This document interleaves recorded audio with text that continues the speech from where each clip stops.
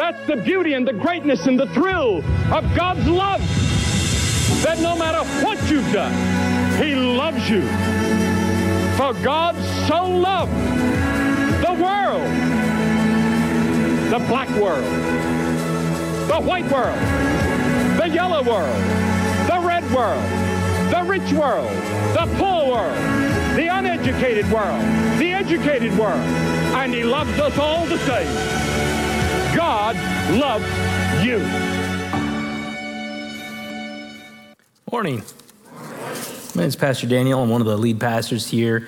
And we're going to continue week 3 in a series that we've been doing called Come and See, which is in John 1, second half of that chapter. I got back Friday from a little cross-country trip.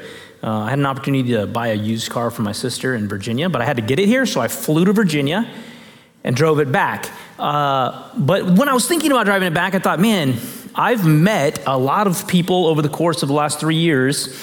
Because of COVID and isolation, you know, we use a lot of tools. You had Zoom and you had other ways to connect with people.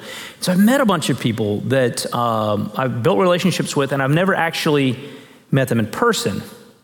And so I managed to begin kind of connecting with some people and telling them I was traveling. And I went from Fairfax, Virginia, to Morgantown, West Virginia, to Letchfield, Kentucky, to Fort Wayne, Indiana, to Chicago, Illinois, to Griswold, Iowa, to Dallas, Texas, out to Saginaw, Texas, all the way to Prescott, Arizona, and back here without staying in a hotel or sleeping in my car, thankfully.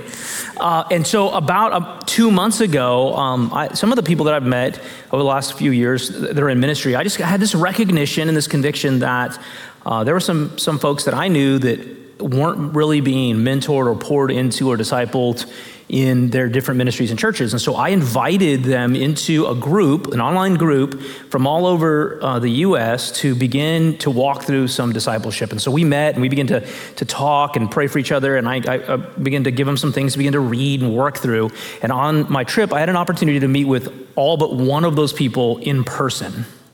And so I got to sit across from these different men who are in ministry in various stages of their life and various stages of ministry, and just, for the most part, just listen. Just sit and listen. And I was talking about this earlier, I haven't fully processed this trip. I'm a slow processor. I like to talk about things and to chew on them, and I normally have to say them back out loud to kind of process through, which really drives people in the office nuts. Because they sit through most sermons about 6 times before it ever makes it up here. Because I'm processing what I'm reading, and I haven't finished processing, but I will tell you a couple things that are very true that I've learned after 3,900 miles in the car by myself. Number 1, the gospel is alive and well in places all around the United States. There are people that love the Lord. They've been redeemed. They've been saved. They're in love with Jesus, and they are on mission for the kingdom. They've never been to Bakersfield. They've never met you or me. Well, now they've met me. And they love the Lord. The kingdom is being advanced all over the country, all over the world, places you've never been, people you've never seen. Love the Lord. And there's unity in that. That's number 1. Number 2, there are a lot of places worse than Bakersfield. A lot of this is about your outlook. If you're looking for problems, you'll find them. If you're looking for things to celebrate, you'll find them. Bakersfield is a very encouraging place after you've been to a lot of places in the Midwest. Just gonna let you know. Drove through a lot of bad weather. You get here, and today it's just bright and sunny and lovely. But in a number of areas that I went to, I had people I think everyone does this a little bit. They try to kind of convince people that you should go live where they live. That makes everyone feel better about where they live. And it was fun to talk about that and just say, hey, I live in Bakersfield because God called me to Bakersfield. To live anywhere else is a pretty dangerous thing. Have you ever read the story of Jonah? Don't do that. Go where God leads you. Stay there, plant, and further the kingdom. So, had a great trip. Came back really rested. I had one really bad story where one of the bad things about traveling by yourself is you don't have to ask for any advice because you're traveling by yourself. So if you're like, hey, Daniel, is this a good idea? Yes, it is, and you just go do it. I can get you into some interesting things. So I decided I want to get back a day early because I wanted to go to the picnic yesterday. So I was supposed to stop in Albuquerque, New Mexico and spend the night.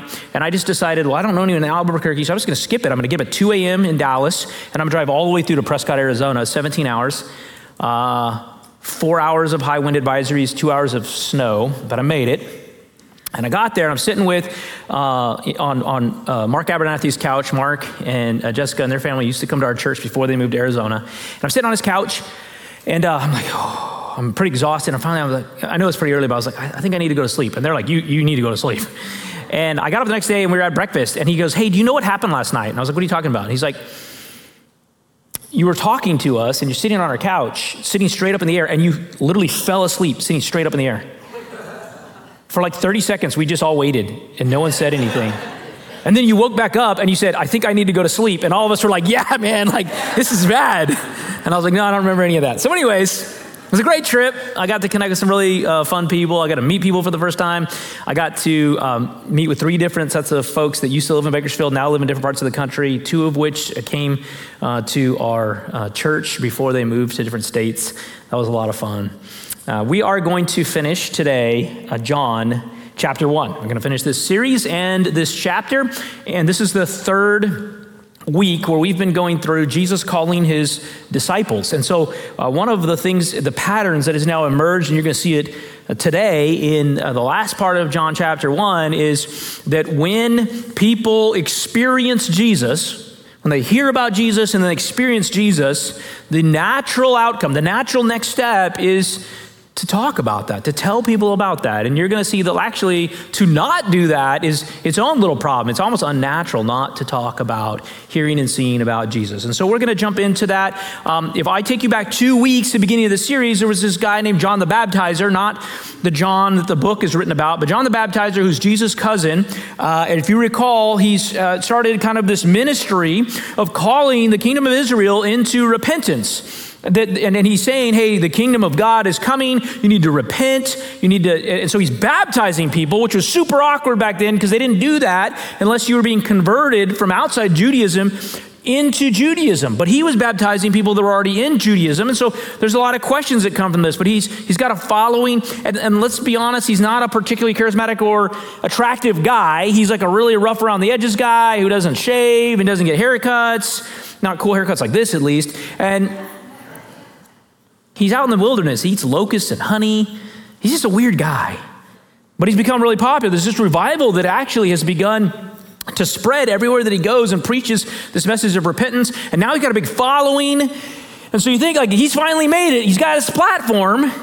And then we see that actually what happens is he hears from God that God's going to actually show him who the Messiah is, and does during a baptism. And it's his own cousin, who he's grown up with and had no idea about.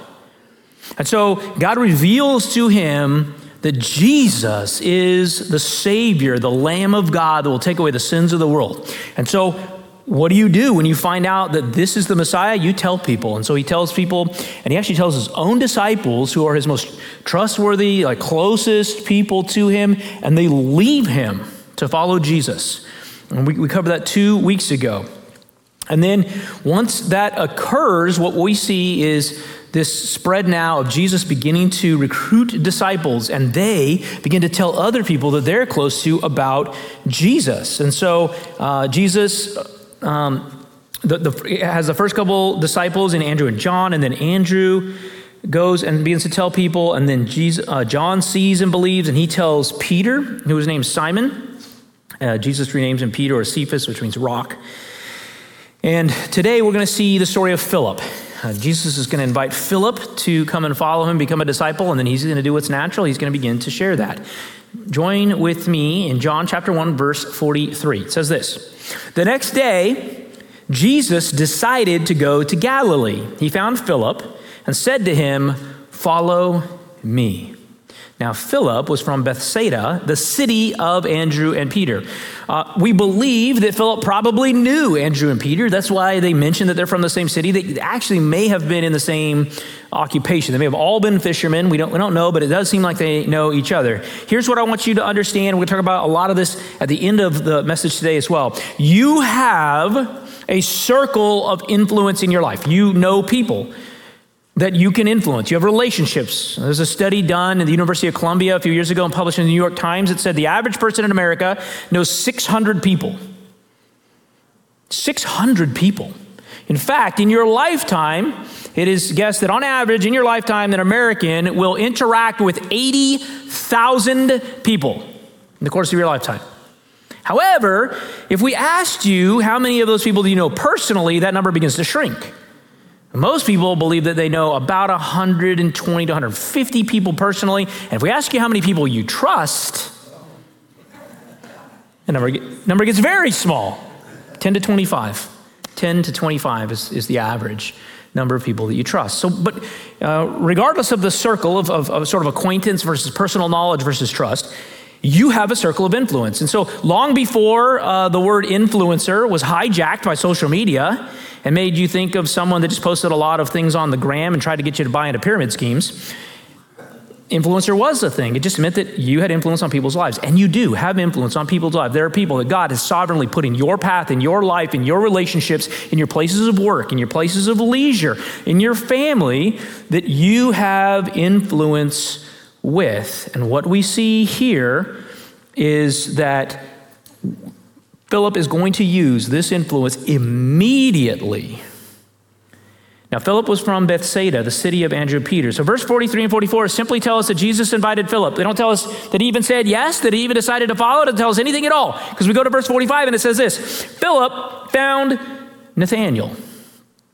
The very first thing that Philip does that is recorded after Jesus invites him to follow him, after he has experienced Jesus in some fashion, we don't even know how long term, maybe a day, maybe an hour, we're not sure, is to go find Nathanael. Now, Nathanael is a disciple listed only in the book of John multiple times because Nathanael, in all of the other Gospels, is called Bartholomew. Now, why does he have two names? I don't know. Why did Peter get renamed? His actual name was Simon. Listen, Jesus just had a thing for renaming people. You know, the interesting thing is that it's very indicative of when you meet Jesus, that your life after Jesus is not like your life before Jesus. I'll say this. I have a really, really good friend. Some of you guys know Pastor Russ. Pastor Russ has a problem with names. And if he got your name wrong when he met you, you might as well just rename yourself, because he will never get it right again. And my dad's kind of like this. Russ doesn't have age as an excuse. My dad called David Jeff. And he still calls him Jeff, and he can't get David right. But then the worst part is that he actually met a Jeff, and he started calling him David because he got the two mixed up. So Elder Jeff has basically become Elder David. And so when I was talking to him this today about Elder Jeff, he's like, what's that guy's name? Is it David? I was like, Dad, you got to stop. You're not Jesus. Oh, anyways, squirrels. Philip found Nathanael. So he goes immediately and he finds somebody he's actually close to, a close friend, and he says, we have found him of whom Moses in the law and also the prophets wrote, Jesus of Nazareth, the son of Joseph. Hey, we found him. It's him. Now, John the Baptist, when he sees Jesus, says, the Lamb of God who takes away the sin of the world. His description of Jesus is very different. When Philip goes to Nathanael, he realizes, because he knows Nathanael, that Nathanael's going to need to know a little bit of detail, because that's who Nathanael is. Some of us like a little detail, amen? Some of us say, like, it sounds good, but give me some background, give me some detail. Nathanael studies the scriptures. We're going to find that out about him. He's a studier. He's a reader. He likes to study the scripture. He's eagerly awaiting the Messiah. And so when Philip goes, he's like, well, listen, I'm going to have to give him some context. We found him of whom Moses and the prophets spoke. We found him. This is Jesus of Nazareth, the son of Joseph.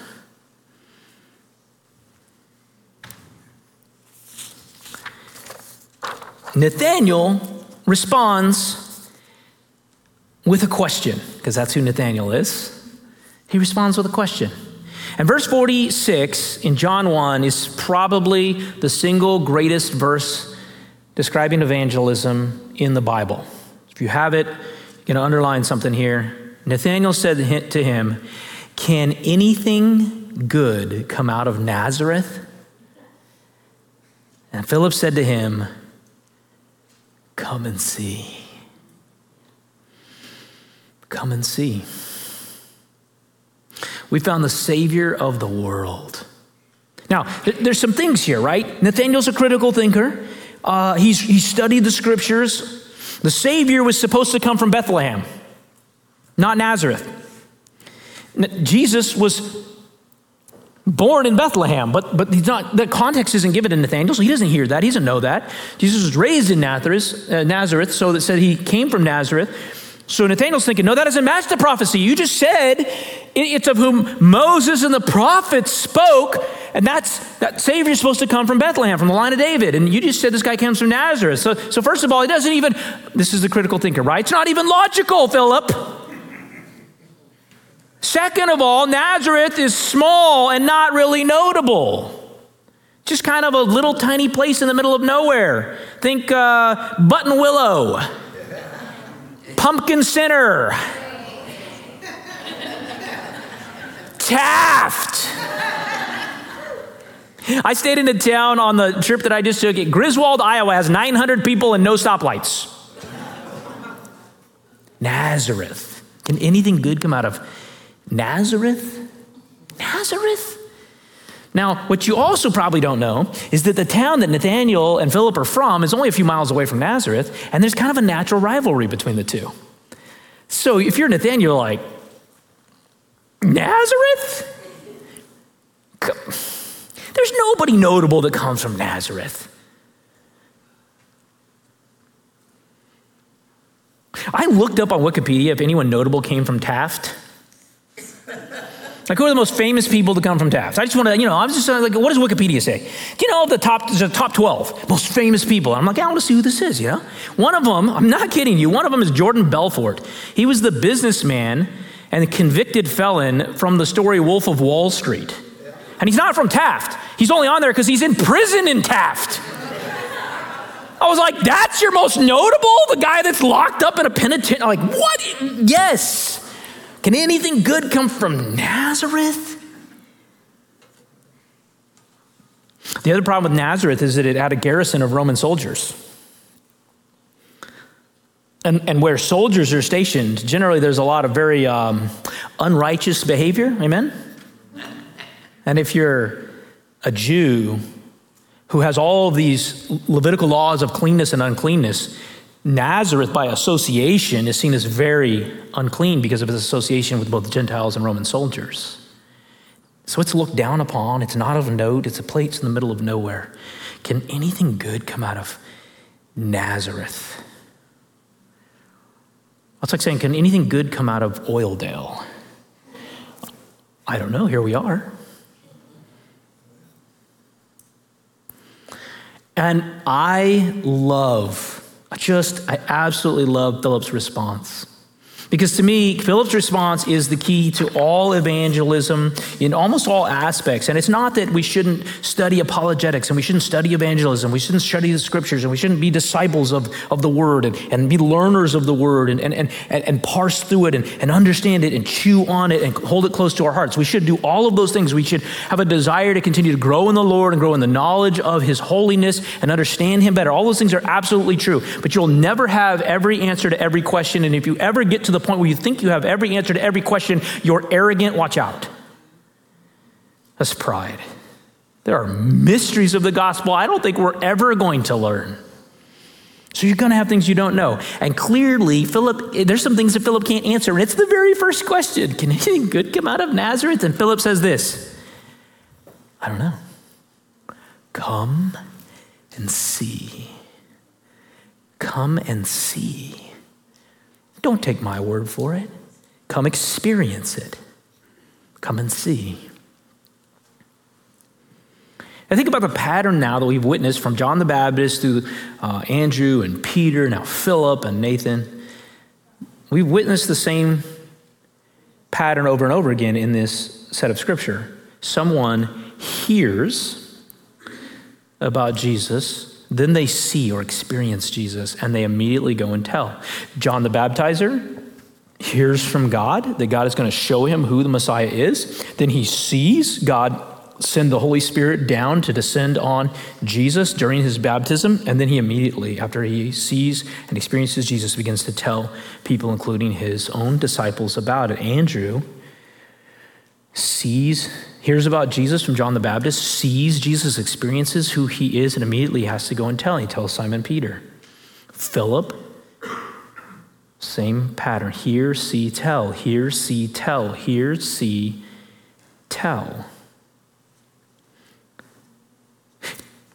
It's a natural process because you and I, no matter who you are, no matter what personality you're born with, no matter how kind of different you are maybe than other people, you and I, no matter who you are, were created to be natural worshipers. Every one of us, no matter how stubborn you are, no matter your preferences or tastes, no matter ethnicity, cultural background, age, political spectrum, socioeconomic status, was created to be a natural worshiper. You worship something. The question is not if you worship something, it's what do you worship? Because you were created to be a worshiper. And we all know this because we've run across people who worship something that we find a little bit odd, and so it kind of stands out to us, but we all worship something. Listen, when you really are involved in something that becomes transformational in your life and you begin to see it as a solution to a lot of different problems, when you begin to experience it, it brings you great joy or contentment or satisfaction, you begin to talk about it. Listen, I do CrossFit. The first rule about CrossFit is that you never stop talking about CrossFit. And if you're not sure if someone does CrossFit, give them 30 seconds. They'll tell you. But why? No one's paying them to talk about CrossFit. They're talking about CrossFit because it's become transformational for them, because it's begun to impact them, because it brings them joy or satisfaction, or it's brought them change, or it's become so positive that they think about it, and their energy and their money and their time and their effort has been poured into it, and so they can't help but talk about it. And there are things like that for you. The question is not if there are things, the question is what are they? What do you worship? What do you worship? The problem with evangelism in America is that for some reason, the bulk of the American church has stopped at C. We heard the gospel, and then we experienced the gospel, and then we just stopped. Like, that's enough. We don't need to talk about it. And that's actually unnatural. That's actually kind of weird, because if it's truly as transformational as we claim that it is, you shouldn't be able to get us to shut up about it. And one of the reasons that years ago my wife and I decided to really heavily invest in this gym that we were in is because we had so many kingdom-oriented conversations with people, and we ended up seeing something like 16 or 18 people out of this gym end up coming to our church, and people being saved, marriages being restored, doing all these baptisms, and so we just saw God in it, and so we got really invested in it. And then there was a time about a few months ago where I realized that no one in that gym was mad at me for talking about the gospel, which means I'm not talking about it enough. If somebody's not ticked off and you might be going a little overboard, then I'm not talking about it enough, because it should feel like overboard. Is there anything is talking about Jesus too much? And so I was like, man, and then the very next week, someone through the grapevine, because no one wants to actually come and have a conversation with you, complained. They're like, hey, they feel like you're talking about Jesus too much. And I was like, yeah! Still got it. Why? What do I worship? What do you worship? What's important enough to be embarrassed about? What do they have to tell you to shut up about? Because I like sports, but if it's the Dodgers, we got a problem. If it's NASCAR, we got a problem. If it's your hobby, we got a problem. Especially if it's way more than Jesus. Wait, where's your heart at, Christian? A lot of us got stuck after hear and see and never got to the tell. And I get it. There are actually real concerns and reasons why the tell part seems a little daunting. One of those is that for a lot of us, we just wonder, man, what if they ask me a question that I'm not prepared to answer? Because like it happened in this story. It's the first question and he can't even answer it. Like that's not very promising. Like he invites him and he asks him a question he cannot answer as the very first response. But I got good news for you, because for all the things you don't have answers for, there's an answer. Come and see. I don't know. Come and see. Well, what about this? I'm not sure. Come and see. But what if we get labeled? You know what I mean. We're no longer really living in a culture and a society in which following Jesus fervently is looked at positively, particularly in this state. Amen? What if what if in my workplace I'm now labeled that guy or that lady? Like, ooh, what if I get labeled? What if once I start talking about this and begin to declare this and begin to explain what Jesus has done, what if people start watching me all the time, waiting for me to slip up? Psst, they're watching you anyway. They're already watching you. It doesn't suddenly start because you share Jesus. And by the way, you're already a hypocrite. I am too. You know why? Because I'm a sinner and I mess up a lot. It's called grace. Scandalous grace.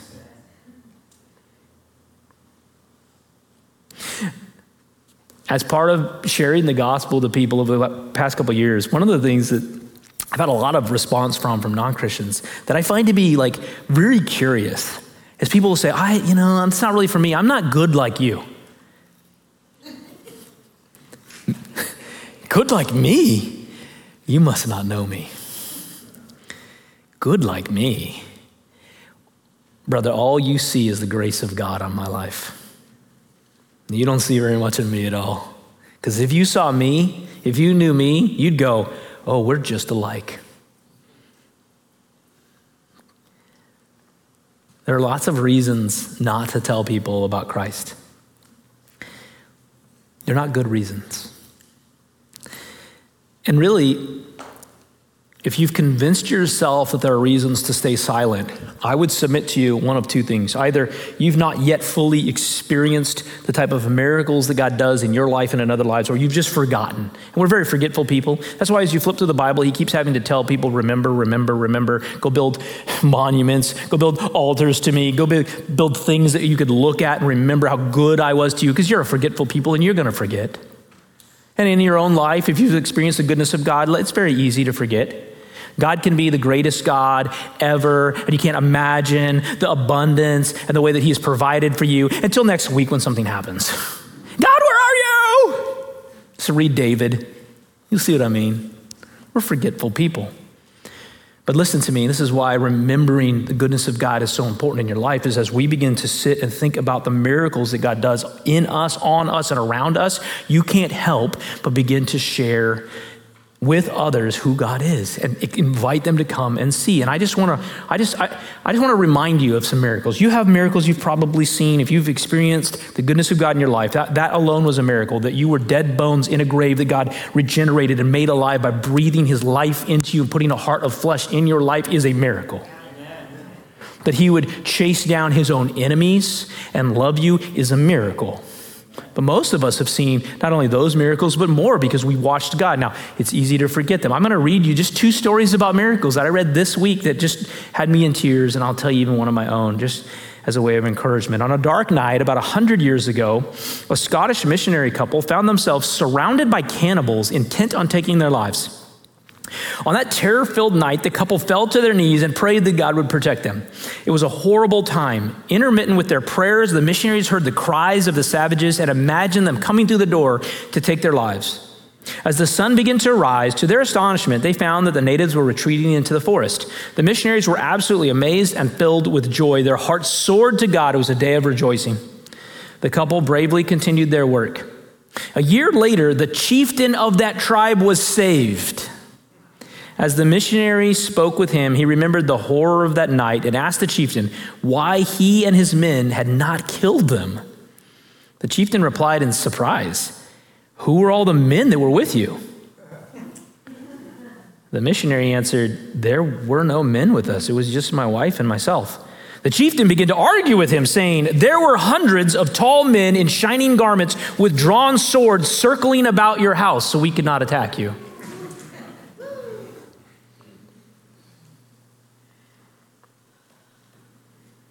Years ago, a Southern California pastor's wife was driving on the Santa Ana freeway one evening, which is always busy, and as she drove on the freeway, somehow the car door opened and her 4-year-old child tumbled out on the freeway amidst the high-speed traffic.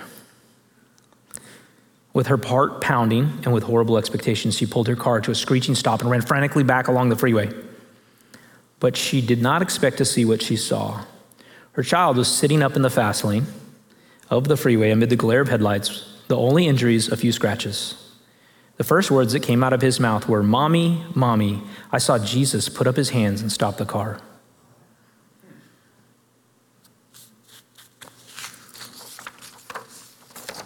About 6 years ago, our churches were considering merging the two churches together to become one church, and we were in the midst of those conversations, a lot of elders, and I got a call about 10 o'clock at night, woke me up actually, that we were going to move forward in the next couple days, taking that to our congregations. Right after I got that text message, I walked into the bathroom and I peed blood everywhere. I had to go to the ER and was in the ER for 2 days with the inability to get any sort of diagnosis on why my kidneys were bleeding profusely and filling up my bladder with blood. Agonizing pain. At one point, ended up finding myself on hands and knees on the hospital room floor, talking to God. And I remember him very clearly saying, "What's coming next is going to be really hard. Am I worth it?" And through clenched teeth and a lot of tears, and probably some PG-13 language, I said, yeah, I'm in. And it was hard. About 3 days later, still not understanding what was going on, without a diagnosis, I had an elder pray over me. And I felt something release inside of me, and I haven't had the problem since. Don't know why, neither do the doctors. Never had the problem come back. All around us, God is at work. He's healing. He's raising dead bones to life. He's putting marriages back together. He's reaching men and women who are far from him because he's a God of miracles. And as you begin to experience the goodness of God, you can't stop talking about it until you begin to take it for granted. And I want to remind you that God is so good. There's nothing better in this life to talk about.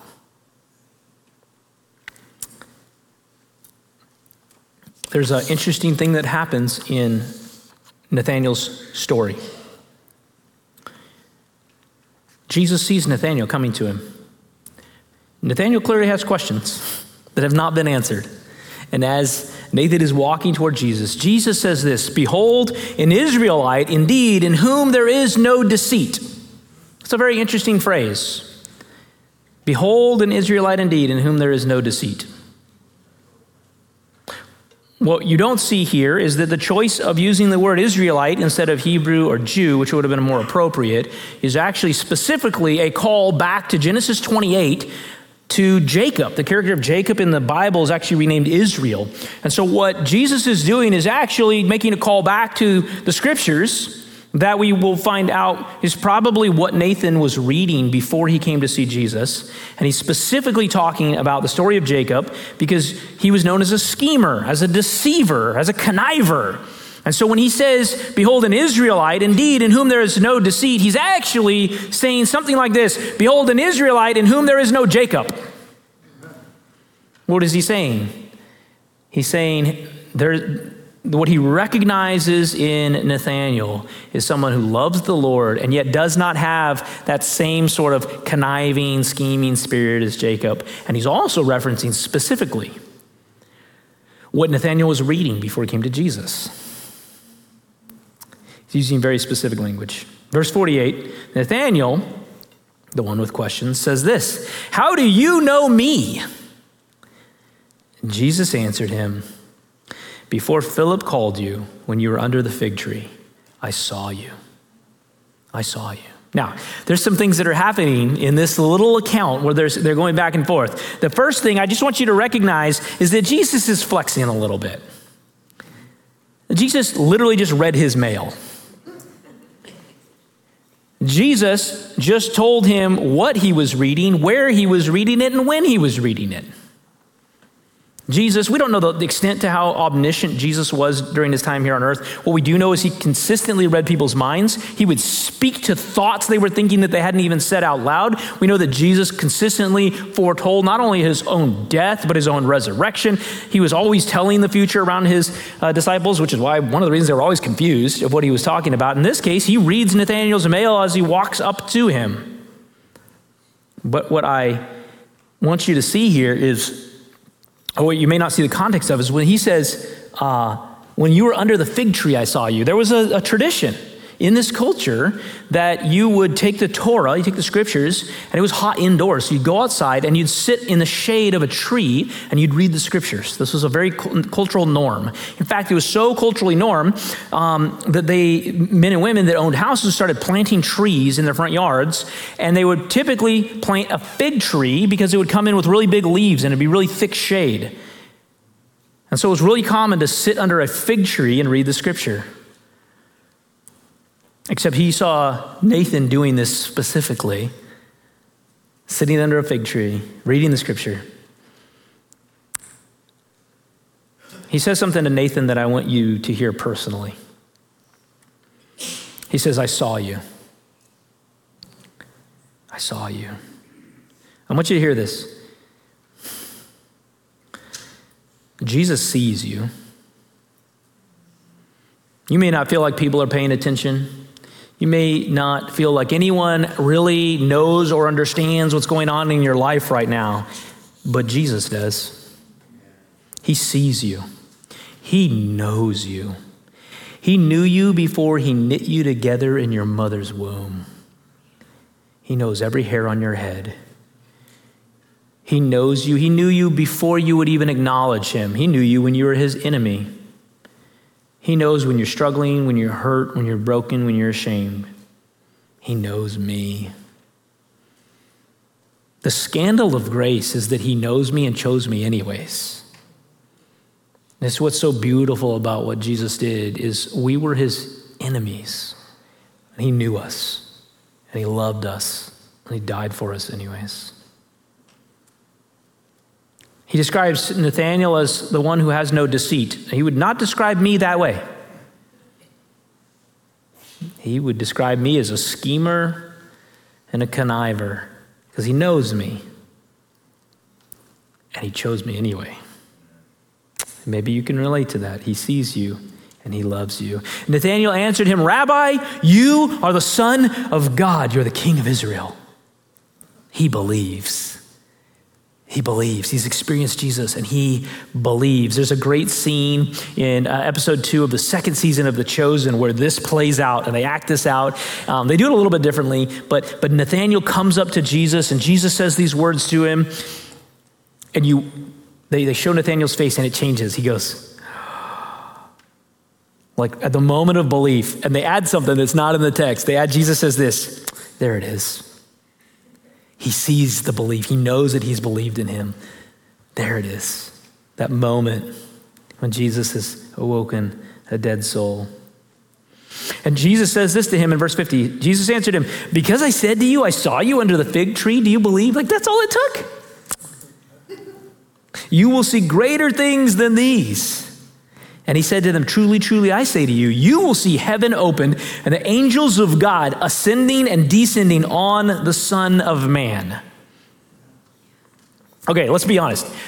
That's a super weird follow-up. I got the rest of it until we started talking about angels going up and down. That's weird.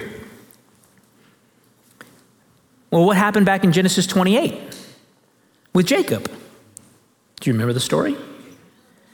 Jacob's doing his conniving and he's doing his scheming, and then he gets in trouble and he runs out into the wilderness and he ends up far away from everyone, and he's so exhausted he falls asleep on a rock. You have to be really tired to fall asleep on a rock or on a couch sitting up. Either way, he falls asleep and he has a dream. God gives him this dream, and the dream is what? There's a ladder that goes up to heaven. It's a long ladder, not OSHA approved. And there are angels ascending and descending along the ladder. And it is God telling Jacob, you're not alone. You feel alone. You feel isolated. You feel lost. You're running from your own sin, but you're not alone because I'm here. Why would Jesus say this to him? Well, what does he say? He says, you will see the angels ascending and descending on the Son of Man. What is Jesus saying? I'm the ladder. Hey, that story you're reading about, I'm the ladder. Heaven, it is possible. You'll be there through me because I'm the ladder. If you've never heard this before, I want you to hear this. There is a God. He created everything you've ever seen. You and I were his enemy, and we were far from him. And yes, proverbially, we were running in the wilderness because of our sin. But Jesus is the ladder. He came and lived the life that you could never live, and he died the death you were supposed to die, and he rose again on the third day to take away all of our sin. And he's the ladder. When you put your faith in him by confessing with your mouth and believing in your heart that he is the Son of God, that he's your Lord of Lords, you will be saved. He's the ladder.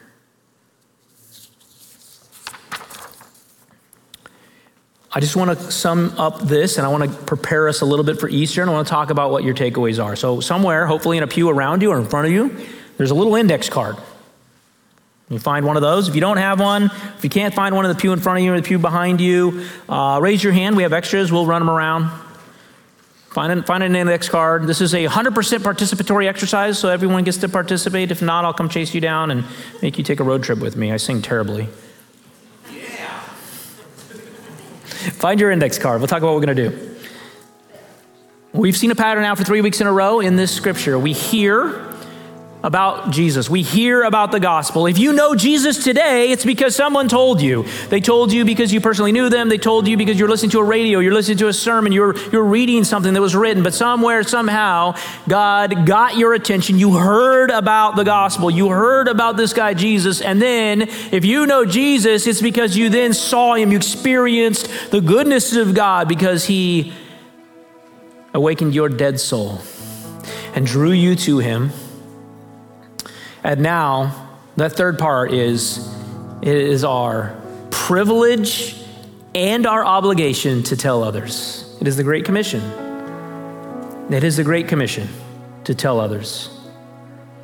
Imagine being so selfish that we might keep this joy to ourselves. No, that's never the way it was meant to be. You have a circle of influence. There are people that God has put in your life and in your path and in your circles, and you are the only person potentially in their life that they will actually hear about the gospel from. You are, just like Colossians would tell us, Christ in you is the hope of glory. You are their hope because God has put his Spirit in you and put them in your path so that you can invite them to come and see. And so what I would like you to do right now is like take that index card and the first people, the first names that come to mind of people that are far from the Lord, I just want you to write those down. I don't want you to overthink this. Don't get super critical here. Just people that are far from the Lord that God has put on your heart and in your path and in your life. I just want you to write their names down. You put them on the index card. Next week is the single greatest opportunity for an unchurched person in America to go to church. Statistically, you got a better chance of shooting your shot and getting them to say yes on Easter. We can use some of that cultural Christianity to our advantage. They may be willing to show up if you invite them. So we're going to take those names that you put down, and here's what you're going to do. You're committing, if you write those names down, to pray for those individuals, to pray fervently for those individuals, to pray with some angst. The idea, and this is such an American idea, the idea that we could be living alongside people that don't know Jesus and it not break us, that's terrifying to me. I want to live in a state of angst over those that don't know Jesus. I want to wear myself out praying for those that don't know Jesus, that they might get a glimpse of him. So you got to pray for them. Secondly, you got to invest in their lives. Whatever opportunity you have to invest in their lives, you can invest in them. You're going to invest in people because Jesus did. You're going to find ways to help. You're going to find ways to encourage. You're going to find ways to just invest in their lives. And then you're going to invite them. You're going to invite them to church. You're going to invite them to your small group. You're going to invite them into your home. You're going to invite them out for coffee. You're going to invite them to come and see, to taste that the Lord is good. I'm going to pray over us today. I'm going to pray over you today. And what I'd like you to do is I'd like you to take your card and I'd like you to come up to the altar and I would like you to pray for those individuals, that God would open their heart, that God would give you opportunities to speak truth into their life, that God would make your spirit sensitive to the work of the Holy Spirit, so as the Holy Spirit begins to prompt you to do things that you probably would not do otherwise, you will follow in obedience to where he leads. I'm going to pray over us. We're going to sing a song, and you're going to come, and you're going to pray for those that God's put on your heart. Let's pray. Father God, we thank you for your Son. We thank you, God, that he came to earth to walk and live as a man, that he was willing to die on a cross for our sin. God, that he resurrected and defeated death. And God, that we have the opportunity to be sons and daughters of the King because you loved us. You shouldn't have, but you did.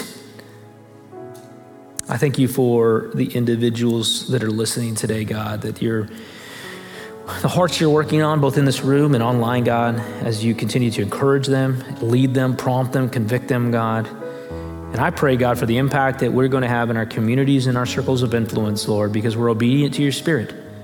Because even without all the answers and even sometimes feeling like we're not equipped, we're willing to step out in faith and invite people to come and see your goodness. God, I thank you for the work you're going to do, generations that you're going to change, relationships you're going to restore, God.